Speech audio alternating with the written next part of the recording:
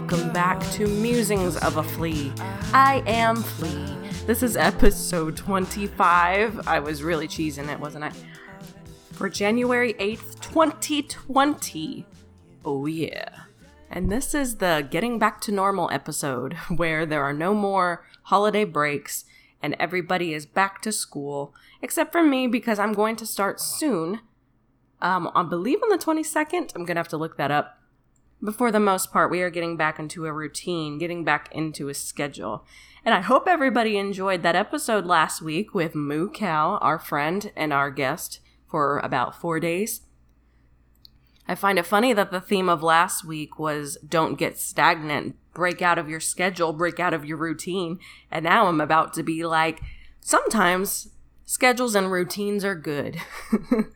But first, I have a couple of stories I want to share since I haven't really had the opportunity. I want to tell you about the air fryer. Now, I did tell you that we got an air fryer a couple of weeks ago. What I didn't get to tell you yet is that I burned it up. Well, I melted it, actually. I made the mistake of putting it on our stovetop, and it's one of those flat, ceramic burners. And the only thing that I can think of is that while I closed the bottom tray where you push it in, I must have pushed it far back enough to hit the knob on the oven and turn it on just slightly. Well, it was just enough to where I didn't even notice until maybe 20 minutes later or so. I was sitting on the couch and I smelled something burning, and I immediately jump up and I look at every electrical appliance, and I did not see smoke. I didn't see anything that was turned on that I knew of because I couldn't see the on light of the oven behind the air fryer. But anyway, I eventually caught it, picked it up. The back part of it was just melted with wires slightly exposed, and I'm like, oh my gosh, I just destroyed my boyfriend's air fryer. And I felt terrible about that. Thankfully, we were able to get an exchange and everything went all hunky-dory, and now I prize that thing and I have it in a spot where it could never accidentally turn anything on and melt it. So, happy endings as far as the air fryer goes, and this was just after I got my boyfriend an air fryer cookbook, and we have been going through that and just planning all of our meals. One of these days I'm going to do an air fryer day. Breakfast, lunch, dinner, dessert, snacks, everything must be made out of the air fryer because I get this excited about food. Yes. Next story. My son had come to me at one point a couple months ago and said that he was having trouble remembering to behave or to make the right decision when it's time. He forgets to pause. He forgets to consider what the outcome is going to be. Now, he himself didn't say it like that. He said he keeps forgetting, but I know what that means. And so I asked him that if he had something that he could visually see to remind him to think, does he think it would help him? And he said, yeah. So I had a custom adjustable rope bracelet made for him. I went onto Etsy and I looked around forever until I finally found the perfect thing for his little wrist. And it's red and it has metal and it has the words pause and think engraved into it. And so far, I have had good reports. When he came back from school the first day, I asked him if the bracelet had helped him, and he said yes, it helped him go to the carpet, which is a big deal because whenever all the kids sit down on the carpet for some kind of lesson, he would refuse, or he would run away, or he would go under his desk, or something like that. And this visual cue seems to help, and that makes me very happy. I mean, whatever it takes, We could all learn a lesson about pausing and thinking before you react. I found a very interesting article about the one-step method to emotional intelligence, and that includes pausing, even for just a few seconds.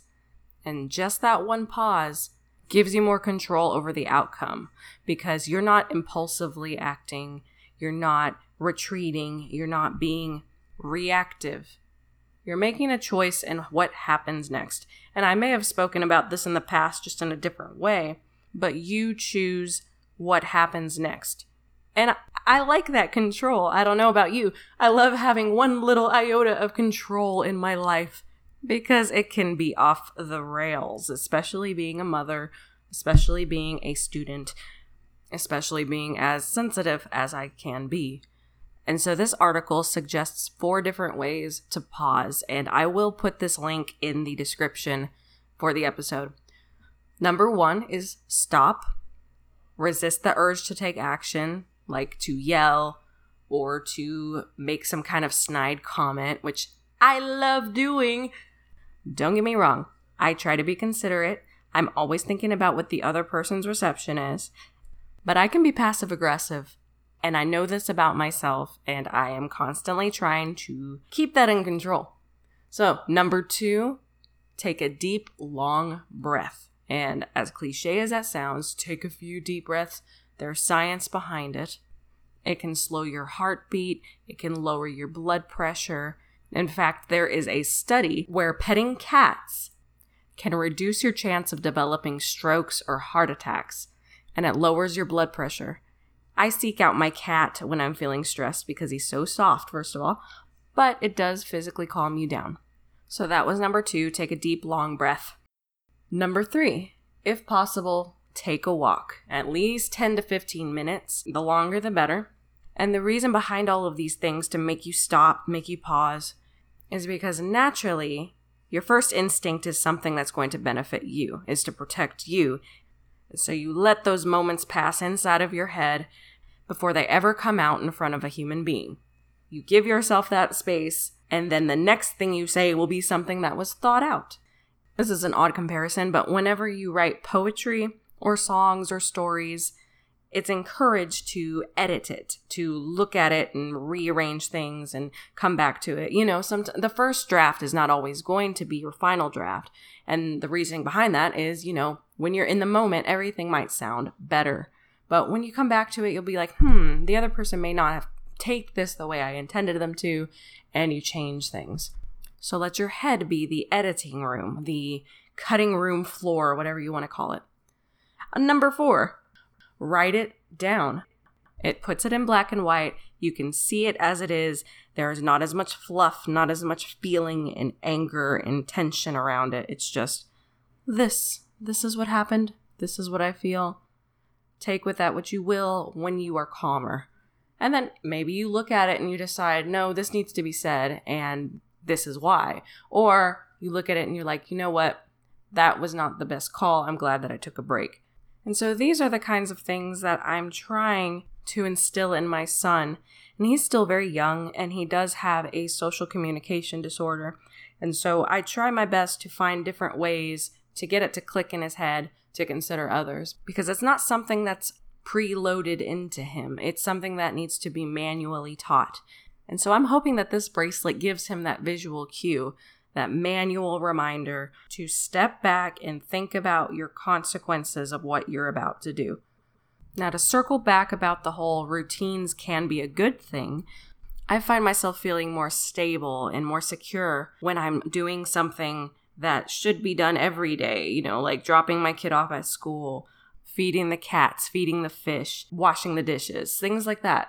It gives my hands and my brain something to do.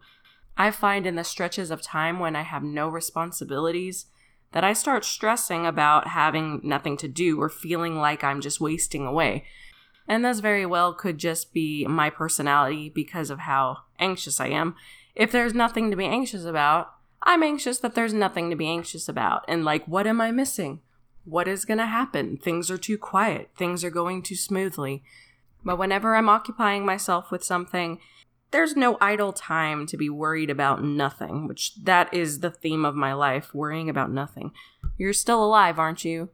That thing that stressed you out and you never thought that you'd get through it, are you through it? Well, then you survived and it wasn't as biting and crippling as you thought it would be. And I'm getting all jumbled here, and maybe it's just something that I needed to hear, but maybe it's something that one of you needs to hear also. And that's one of the reasons that I'm here. In fact, if you ever want to get a hold of me, I have a Facebook, I have a Twitter, I have an Instagram, I have my website, bit.ly/musingsofaFlea. There are many different ways that you can get a hold of me. You can comment on SoundCloud also. But I hope that some of this is reaching out to people. I know the last episode was deep and intense and hopefully helped somebody out there. And so I would love to hear from you. It's time for this jumbled piece to come to a close. Thank you so much for listening, and thank you to Sandro Lerche, who is making a new album, for the use of his song, I Know Something That's Going to Break Your Heart. And I will talk to everybody next week. Thank you and mucho love.